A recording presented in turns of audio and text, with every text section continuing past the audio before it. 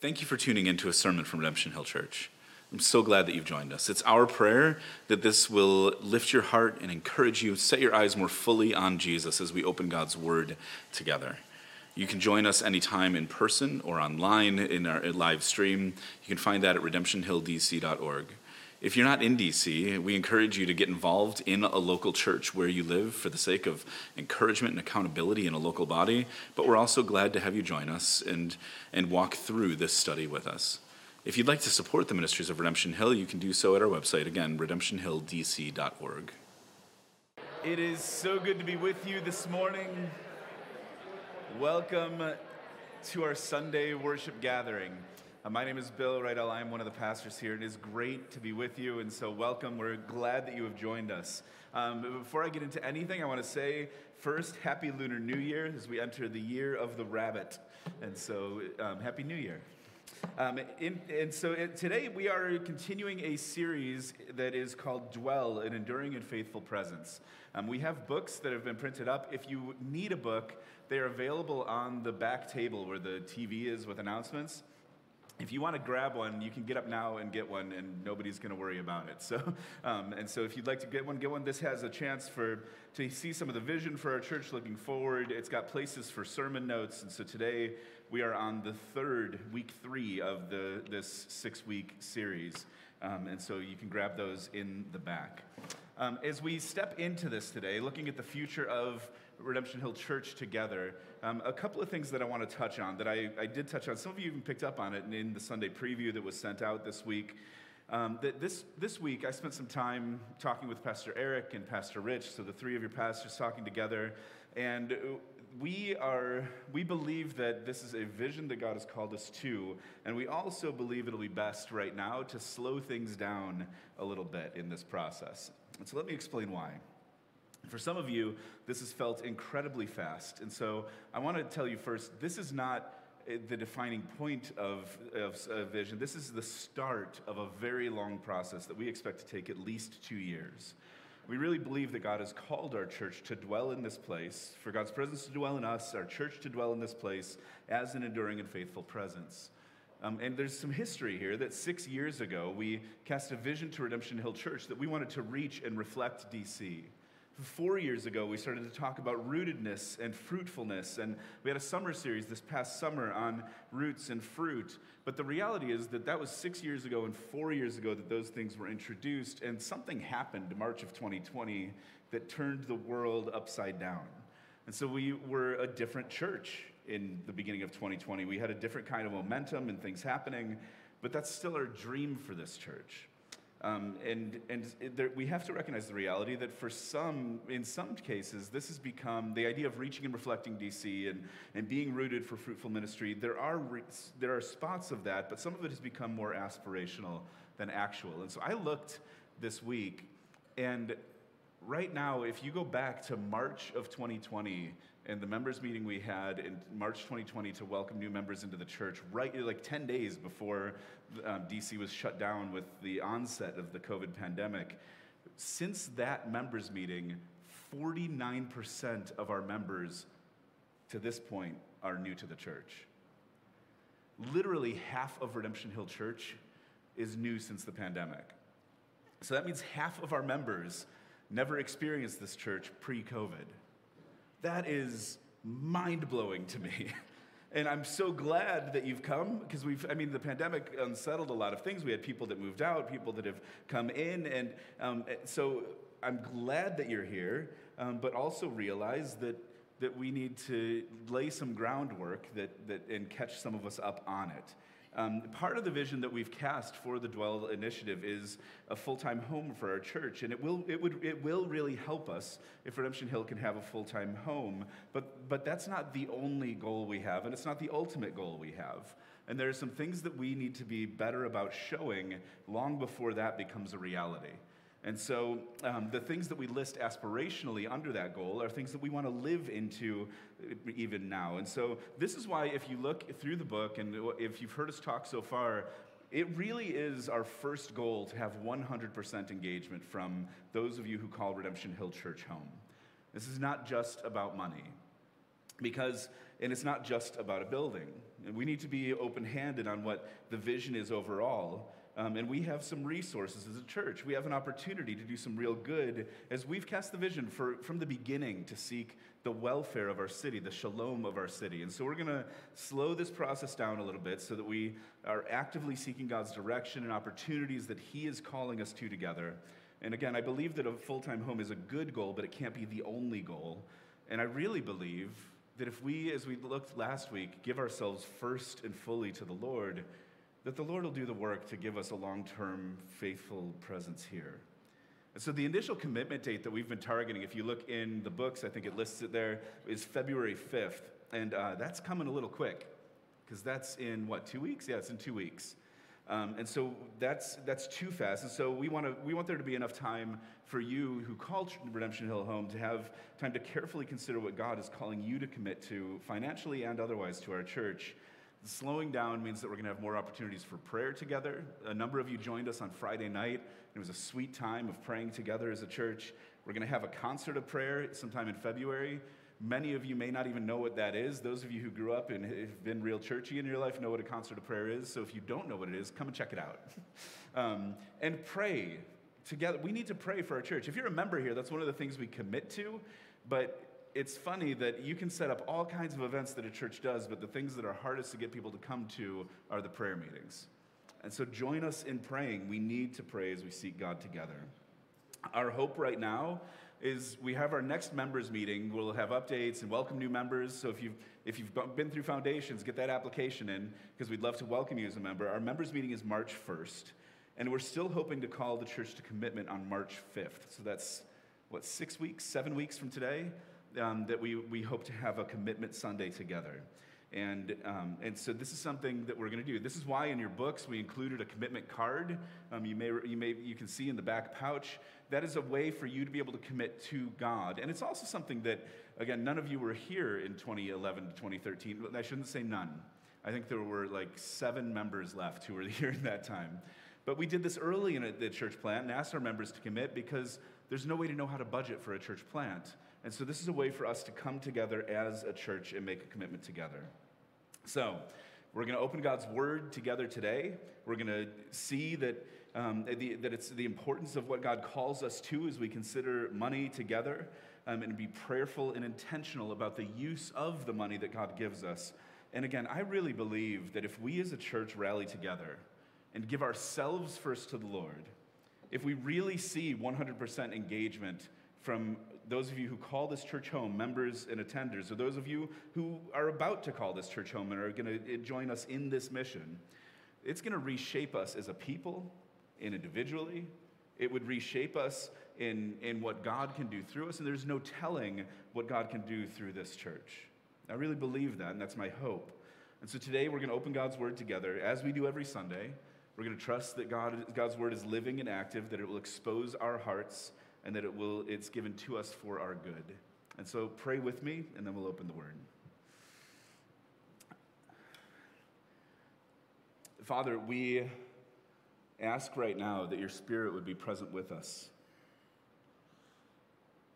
Lord Jesus, we know that you promised that if 2 or 3 of us are gathered together in your name, that you're here in our midst. And so we trust that you are here in our midst right now, and we ask that you would give us the ability to hear your voice.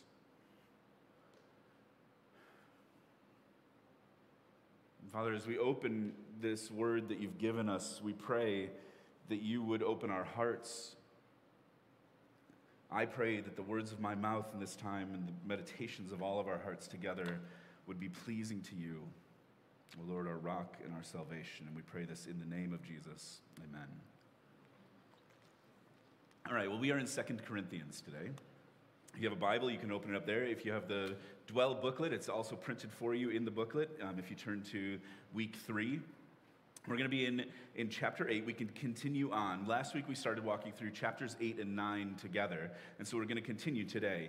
This is the New Testament's most extended section on how Christians are called to use their money and what giving is like and what we're called to in the church. And so last week we saw the call to give ourselves first to the Lord, that we would have generosity in all circumstances and as a discipline for the completion of God's grace within us, and generosity as a reflection of Christ.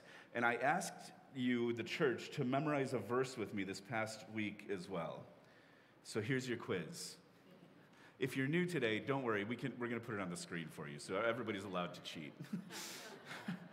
But I'm going to ask you to help me today because I don't want to be up here preaching this alone.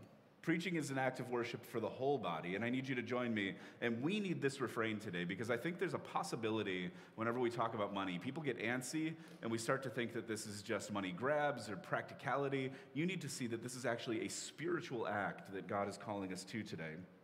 So we're going to come back to this a lot. Every time it is going to hit the screen for you, but when it does, I want you to join me in saying it. And if you memorized it, praise God for that. If you didn't, then maybe by the end of this service it'll be memorized because we're going to say it so many times together. And so would you join me in saying this? Right before the passage we're reading today, we have this, that Paul says in 2 Corinthians 8, verse 9, "For you know the grace of our Lord Jesus Christ, that though he was rich, yet for your sake he became poor, so that you, by his poverty, might become rich." This is the good news of the gospel. This is the foundation for everything else we're going to talk about and read together today. If we forget this, then everything else we're going to talk about turns empty. And so as we continue, we'll see that a generous heart will flow outward in tangible ways, that biblical generosity begins with our hearts. And then it flows out of us and extends in the way that we see our time, the way that we see our investment of ourselves into things, and the way we see money. And so today we have 4 aspects of giving God's way. As Paul continues to the Corinthian church, he says in verse 10, "In this matter I give my judgment. This benefits you, who a year ago started not only to do this work, but also to desire to do it. So now finish doing it as well, so that your readiness in desiring it may be matched by your completing it out of what you have. For if the readiness is there, it's acceptable according to what a person has, not according to what he does not have. For I do not mean that others should be eased and you burdened, but that as a matter of fairness, your abundance at the present time should supply their need, so that their abundance may supply your need, that there may be fairness. As it is written, whoever gathered much had nothing left over, and whoever gathered little had no lack. But thanks be to God who put into the heart of Titus the same earnest care I have for you. For he not only accepted our appeal, but being himself very earnest, he is going to you of his own accord. With him we are sending the brother who is famous among all the churches for his preaching of the gospel. And not only that, but he has been appointed by the churches to travel with us as we carry out this act of grace that is being ministered by us for the glory of the Lord himself and to show our goodwill.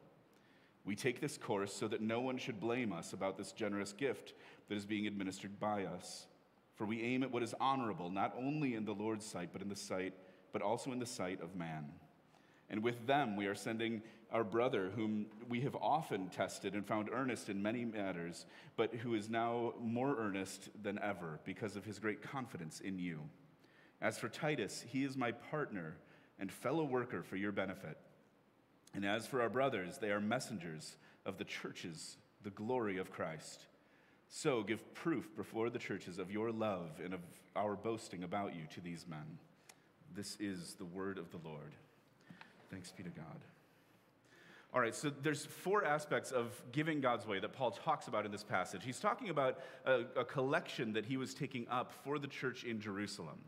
We touched on this a little bit last week, but in Galatians chapter 2, we read that Paul went to Peter and James and John and brought Titus with him, and they talked about what the gospel is, and that's when they agreed that Paul was called to be the apostle to the Gentiles, Peter was called to be the apostle to the Jews. They were complementing each other's ministries, but on different paths as God was leading them. And Paul says then that the only thing that they asked was the very thing he was eager to do, and that is to remember the poor.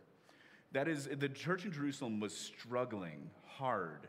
There was persecution, they were struggling, people were barely making it by, and so now Paul is making good on that promise, And he went around to the churches that he had started throughout the Mediterranean, and he went to those churches and took up a collection to bring back to the Jerusalem church. And so we're getting details on this as he's talking about Titus. He talks about another brother who's famous in all the world for his preaching. He's not named here. My hunch is that that's a guy named Apollos, who you hear later is connected with the church in Corinth, and Priscilla and Aquila, and so that's its own section in Acts. But these are known people to the Corinthian church, and so it's in some ways we read this and we go, okay, this is details about how a collection is being taken up. What are we supposed to learn from this?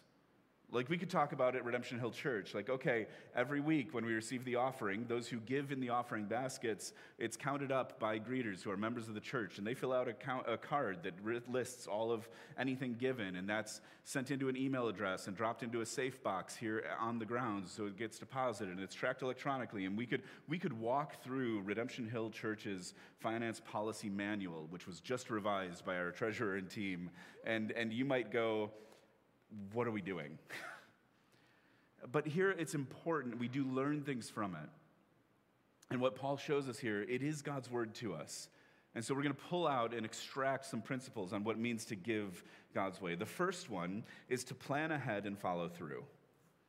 And so he begins right at the top saying, hey, this benefits you. A year ago, you made this plan. You made this commitment. And not only to do this work, but you desired to do it, so now finish doing it well. He's saying complete the things that you promised to do and plan ahead and follow through. There's an old saying that says that, that we all know, that a failure to plan is a plan to fail, and this is important for us because we see it in all kinds of ways. In our lives, we can see it in practical things, whether it's getting in shape, whether it's financial goals. We had a financial literacy course yesterday that a number came out to try to learn how to better handle finances. And so planning ahead and following through is important in our lives overall, but the same is true here specifically. Paul is talking about generosity. And so how do we give God's way? Well, plan ahead and follow through. Redemption Hill, this is why we have the commitment cards as part of this series. This isn't just a money grab. What I asked at the very start was that if this is your church home, that you put that commitment card in a place where you'll see it. Stick it on the fridge, stick it somewhere, and that so that you can spend time prayerfully considering, what is God calling you to? What are you giving right now? And if you're giving anything, or maybe it's a zero, but what are you giving right now? What do you hope to be able to increase in what you might give? And do you have any stored resources that you might contribute over the next couple of years so that we can prayerfully make an intentional commitment that we stick to? Now, again, though, my primary goal is that we see 100% engagement.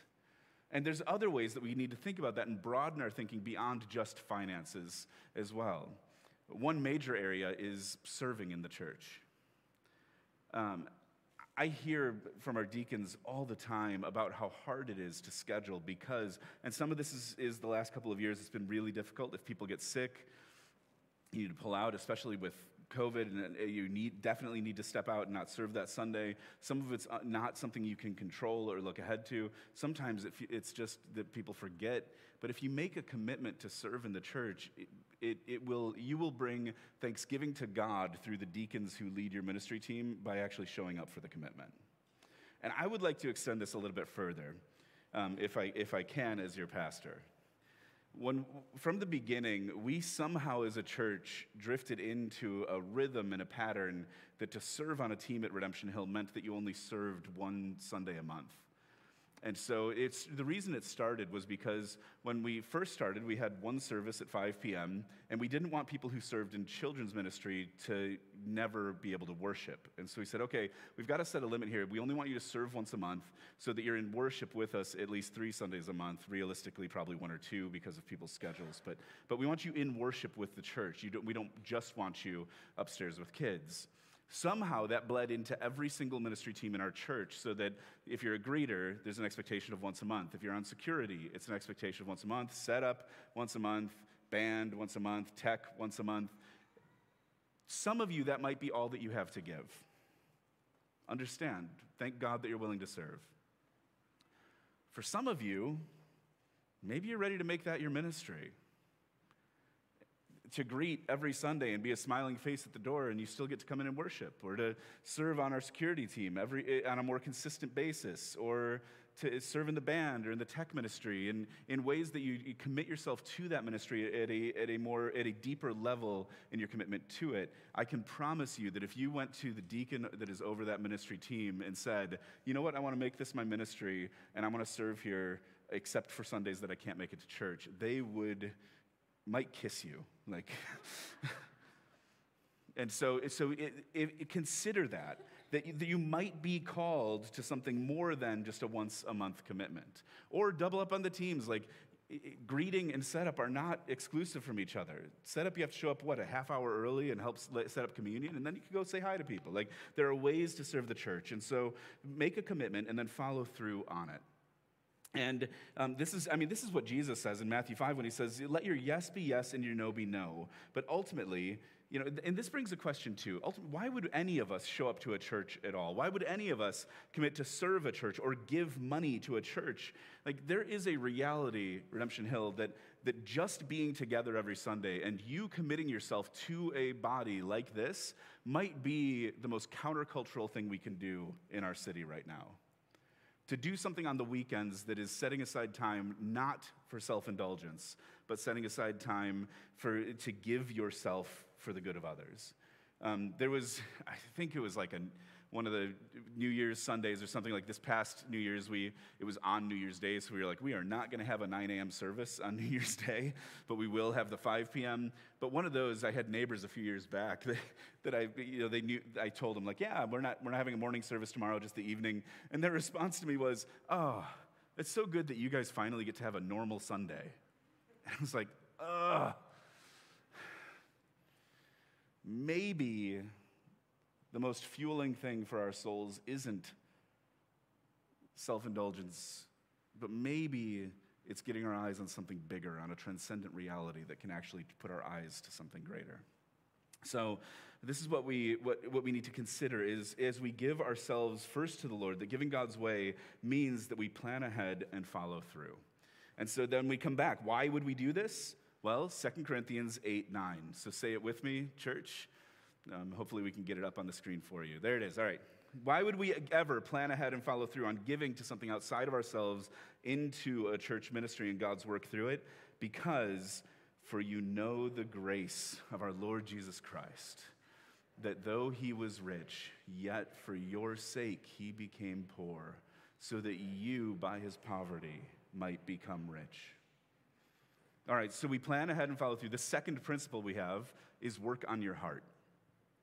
And so Paul goes on and he says, this is something that you desired, and so now finish doing it, so that your readiness in desiring it might be matched by your completing out of what you have. For if the readiness is there, it's acceptable according to what a person has, not according to what he does not have. And so the issue here is not amount. And we talked about this a little bit last week, like as soon as we talk about giving to the church, the first thing that, if you've grown up in churches, then maybe the first thing that you go to is like, are you demanding a tithe? What percentage are we supposed to give? Is it supposed to be like gross income or net income? And we get into those specifics. Some of you who didn't grow up in church and have come to Jesus or exploring Christianity with us, might be hearing this series and going, what? People give to the church? Yes. We're reliant on it. But look what Paul says here. It's not about a percentage. It's not about an amount. That he's saying here, no, this benefits you. To set something up, to set a goal, to commit to something and to fulfill that, because this comes up out of a readiness and a generosity, which chapter 9 really gets into, that this is not out of compulsion. This is out of an expression of joy, that this is a response to the generosity of God in Christ. And so we need to carefully consider our posture toward money. Like, what is money for, and where does it come from? If our posture toward our resources and our money is stuff that I have earned and it is for my enjoyment and comfort and security, then your life will reflect that as a value of money. On the other hand, if your perspective is money is a gift of God to me that I'm called to steward for the sake of his kingdom, it's given for my good and for the good of others, that's going to reshape the way that you approach money.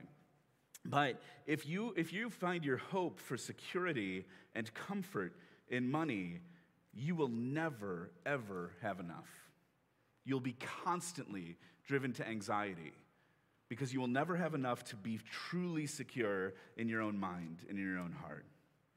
Jesus addressed this when in Matthew chapter 6, in the Sermon on the Mount, when he was laying out the ethic of his kingdom. And he said, don't lay up treasures on earth where moth and rust destroy, where thieves break in and steal, but lay up for yourselves treasures in heaven, where neither moth or rust destroys, where thieves don't break in and steal. For where your treasure is, there will your heart be also. He says, no one can serve two masters. You'll either hate one and love the other, or be devoted to one and despise the other, but you cannot serve God and money.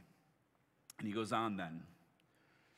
Therefore I tell you, do not be anxious about your life, what you will eat or what you will drink, nor about your body, what you will put on. Is life not more than food, and the body more than clothing?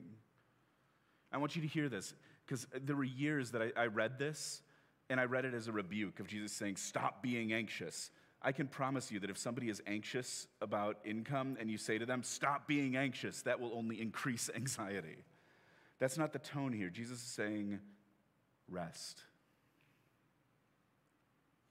Stop worrying. Don't be anxious about your life, what you'll eat or drink, nor about your body, what you'll put on. Listen, life is more than food. Isn't the body more than clothing? Look at the birds of the air. They neither sow nor reap nor gather into barns, and yet your heavenly Father feeds them. Are you not more value than they? And which of you, by being anxious, can add a single hour to the span of his life? And why are you anxious about clothing? Consider the lilies of the field, how they grow. They neither toil nor spin. Yet I tell you, even Solomon in all his glory was not arrayed like one of these.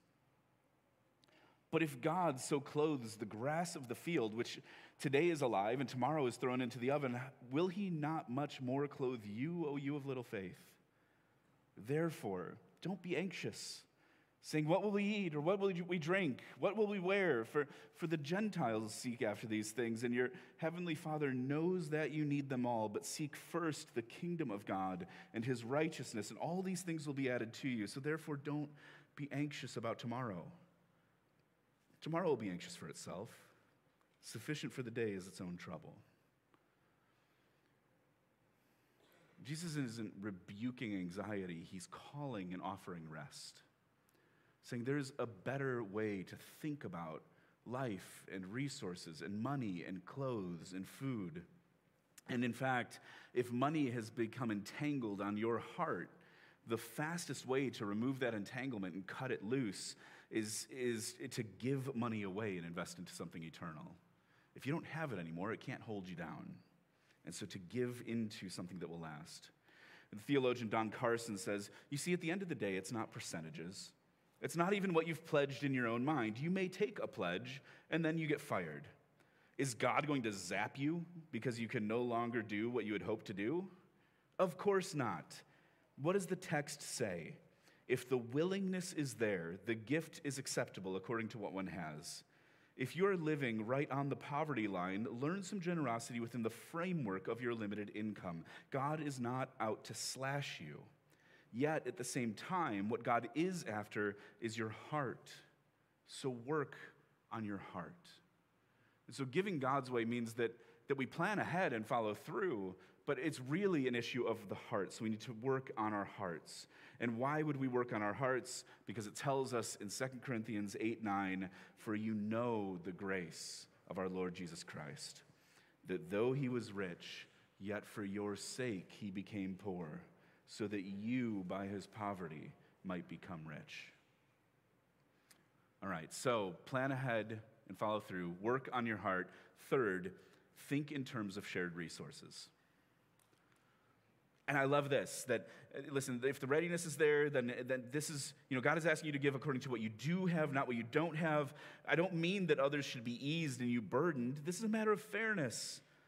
If you have abundance at the present time, you should supply their need. Why? So that their abundance might supply your need, that there may be fairness. Whoever gathered much had nothing left over, and whoever gathered little had no lack. And so this is from Exodus chapter 16 that Paul is quoting, but what we see here is that we need to think in terms of a kingdom perspective on our finances.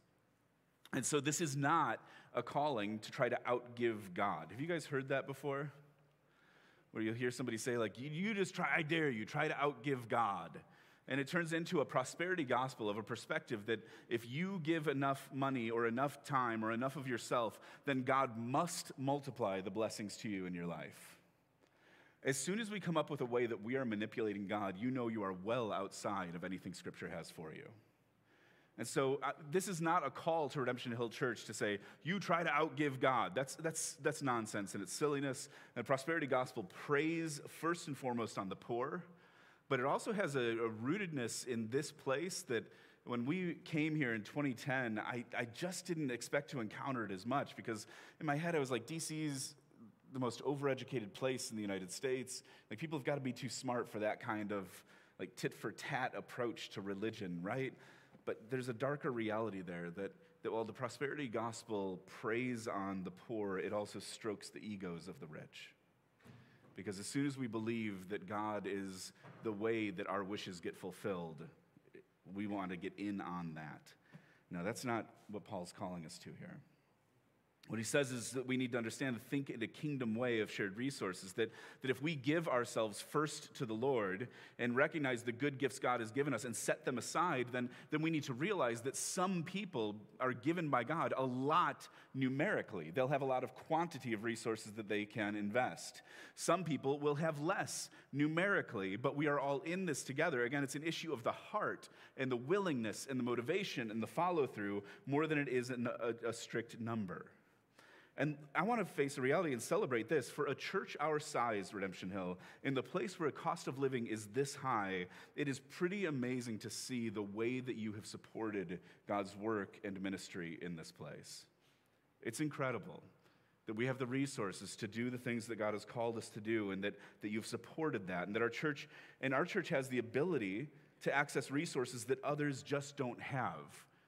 Financially, in training, in different aspects of things that in our city and around the world, the people might not have access to. And so that's part of the heartbeat behind the idea of dwelling as an enduring and faithful presence as a church, is we want to exist and to dwell in this place so that we as a church can supply for the needs around us.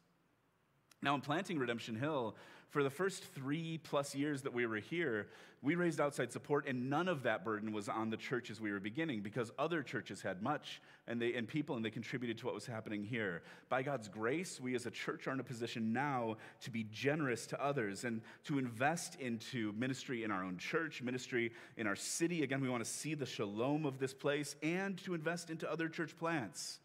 You heard Liz pray this morning and pray for Pastor Eli and Liz in Mexico City, and Pastor Andrew and his wife Haley in Belfast. We've been a part of planting churches in other places. Thank God for that opportunity, because that means that gospel ministry is going forward in those places, and we got to be contributors to it. But again, here, we need to think and expand our thinking to time and talent and treasure. This isn't just about money. So I said earlier, I would love to see some of you commit more to the ministries that you're involved in or you feel called to. There's also a reality that there are seasons of life. You know, we get up and announce newborns when they're born at Redemption Hill Church. We announced one today. My goodness, the first several months of a child's life are brutal. Like, everybody says to you when you have a baby that young, like, oh, savor this time. And all 3 of our kids, I was like, I am not savoring this. I love this child, but there's no reward right now. They eat, they sleep, they poop. They don't smile yet, and they keep you up all night. And over time, parenting is hard and it's fulfilling, but there are seasons of life where you might have more time available to invest. There are seasons of life where you might have to pull back a little bit. Being honest about that. And again, what are we supposed to do? Well, plan ahead and follow through, and then work on your heart. What is your heart posture?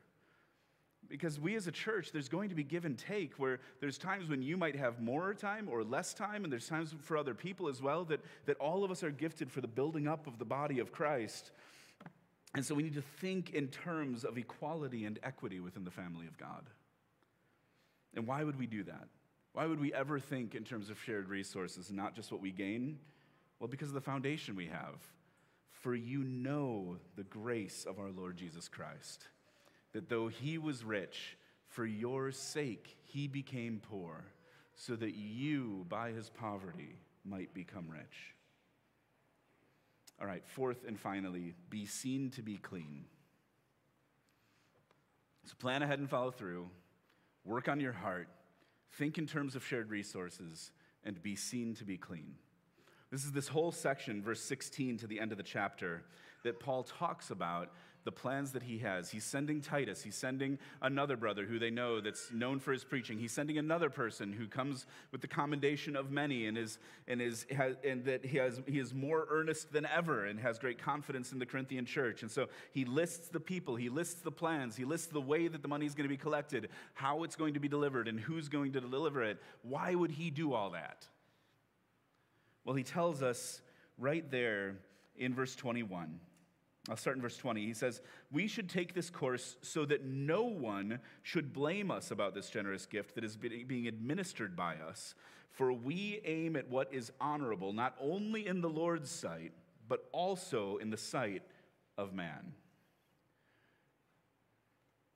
Paul is saying he understands people get funny about money. This is where the major areas that people in positions of leadership fall are money, sex, and power. And so here he's saying we're taking up a collection, and we understand that there's some risk here to take all these resources. And we want to be clear about how they're going to be handled, who's going to be carrying them, the processes that are going to be taken. And here, by the way, he's asking them to fulfill a commitment they had made. And so in 1 Corinthians 16, the prior letter that Paul had written to the Corinthian church, we see this where he says, all right, now, concerning the collection for the saints, as I directed the church of Galatia, so he's saying all these churches in a different region in Galatia, which is modern-day Turkey, he said, so you also are to do. On the first day of the week, each of you is to put something aside and store it up as he may prosper, so that there will be no collecting when I come. And when I arrive, I will send those whom you accredit by letter to carry your gift to Jerusalem. If it seems advisable that I should go also, they will accompany me. And so even then, Paul is saying, all right, here's the process that he's calling the Corinthians to do. Set aside something on the first day of the week when you gather for worship.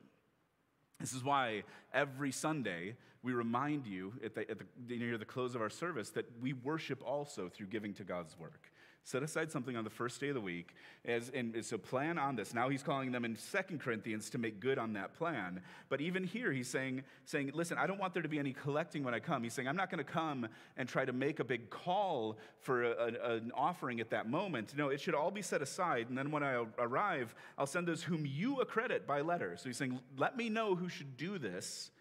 And when we agree on that, then they'll take it to Jerusalem. And if I need to go too, I'll go with them. But Paul isn't even himself going to carry this money. So here, all of this is to say that he's saying he's being seen to be clean. Paul's not collecting it. He has others with him, all appointed by the churches to make sure it's done properly. And so we have to have integrity in our finances, to be blameless before God and before humanity. This is important for us as a church.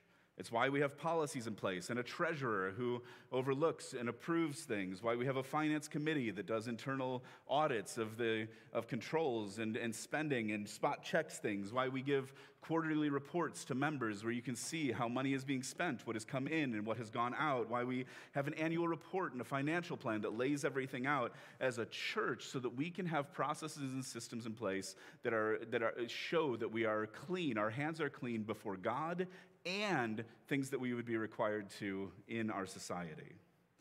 As individuals, there's also a call to be honest, to be upright when it comes to our use of money.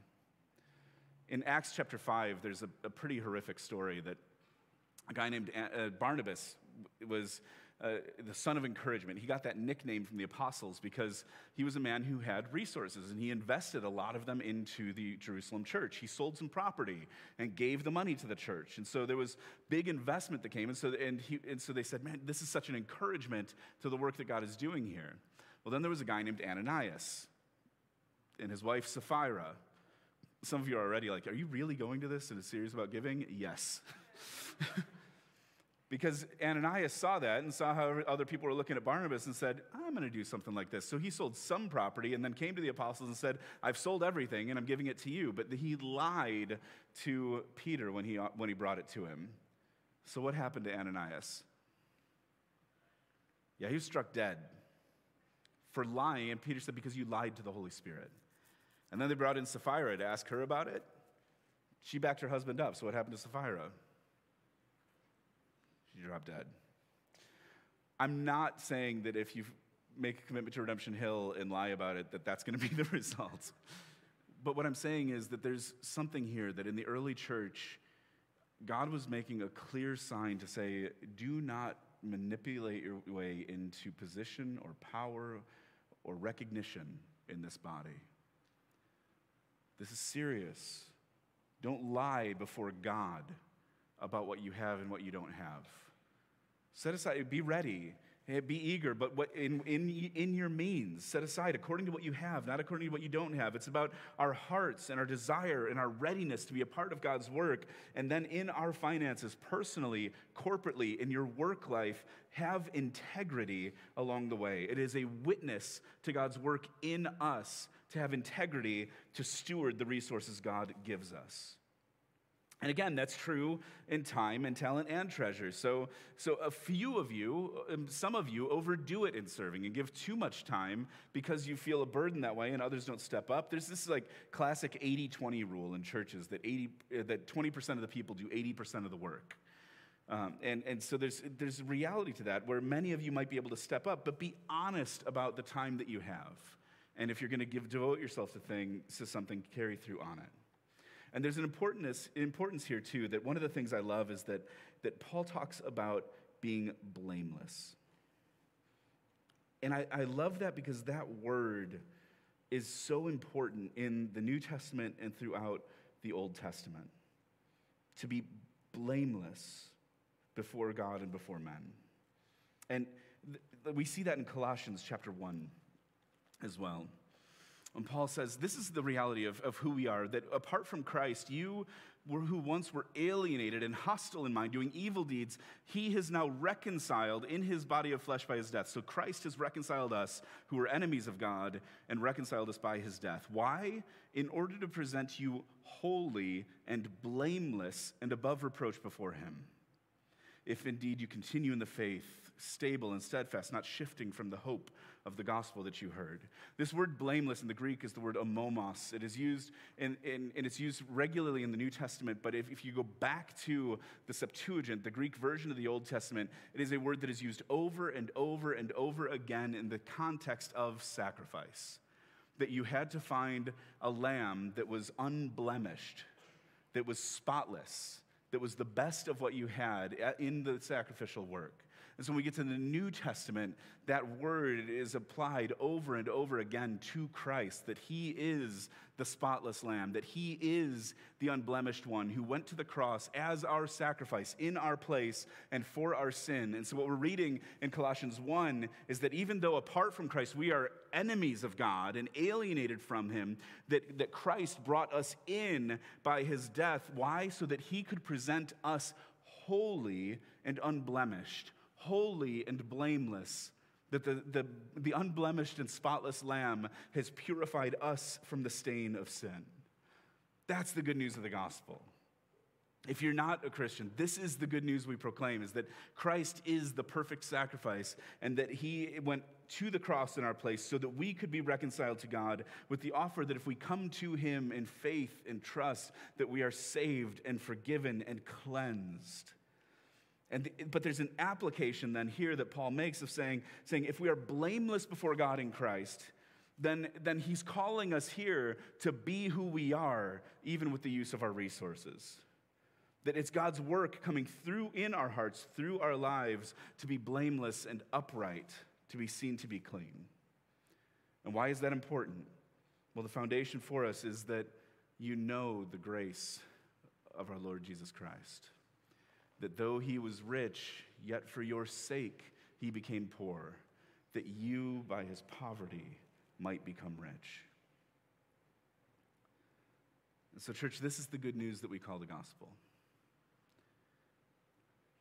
It's that we're freed from the trappings, from the pursuits, from being dominated by and shackled by the things that our world is obsessed with. That we're freed to see a deeper and more lasting reality, that we can have our minds and our eyes focused on Christ, who's in eternity at the right hand of God, knowing that we have an inheritance with him. And that inheritance is something that can never be taken away, that moth and rust can't destroy, that thieves can't break in and steal, that it is secured by Christ, not dependent on us, but secured by him. If we're freed to live that way, then talking about money is no longer a tense thing. It's not an awkward thing, because we can now see this as something that God has gifted us with to steward for our good and for the good of others. And we can pull up a Bible verse that says money is the root of all kinds of evil. That's not actually what it says. It says the love of money is the root of all kinds of evil. Saying that if our hearts are entangled and tied to finances and resources, then that is going to show up, and we will do anything to keep it and to gain it. But what we're called to as we see this is give ourselves first to the Lord, and then as we give God's way, what does that look like? Well, it looks like planning ahead and following through. It looks like working on your heart, and then it flows out in your life. It means that we think in terms of equality and equity within the family of God and sharing resources that we have. And it means that we act with integrity, that we can be seen to be clean. So as we close, I want to hear one more time, I need the encouragement from you, the church, to hear 2 Corinthians 8:9 again. Again, this is the foundation for anything we do with our money, and anything we do with our time, anything we do with the ways that God has gifted us. Why would we invest into his work in his kingdom? Because you know the grace of our Lord Jesus Christ, that though he was rich, yet for your sake he became poor, so that you, by his poverty, might become rich. Father, would you press that into our souls today?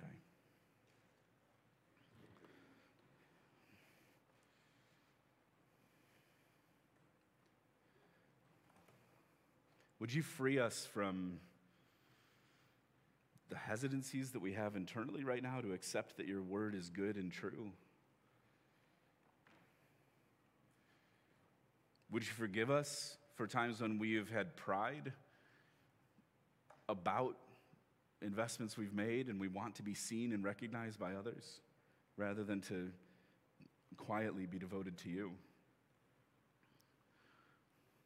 Lord, I pray that you would draw our hearts to Christ. For those who are here and have never walked with Jesus, that you would open their eyes to be able to see the beauty and the truth and the glory of the good news of the gospel.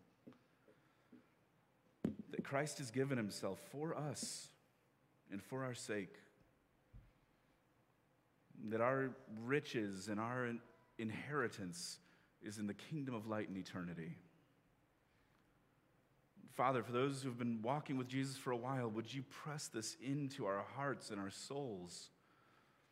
We forget so easily. But if this is true, that Christ became poor for our sake so that we might become rich in him, then that changes everything about our lives. It changes everything about our church family as a whole. It changes the way we think about serving and giving and investing time in each other through our time together, whether it's in community groups or in other times around each other. It changes everything as we look at our city and see the resources that you've given us and gifted us with so that we can be present here in enduring and faithful presence that brings your presence to this place to see its renewal.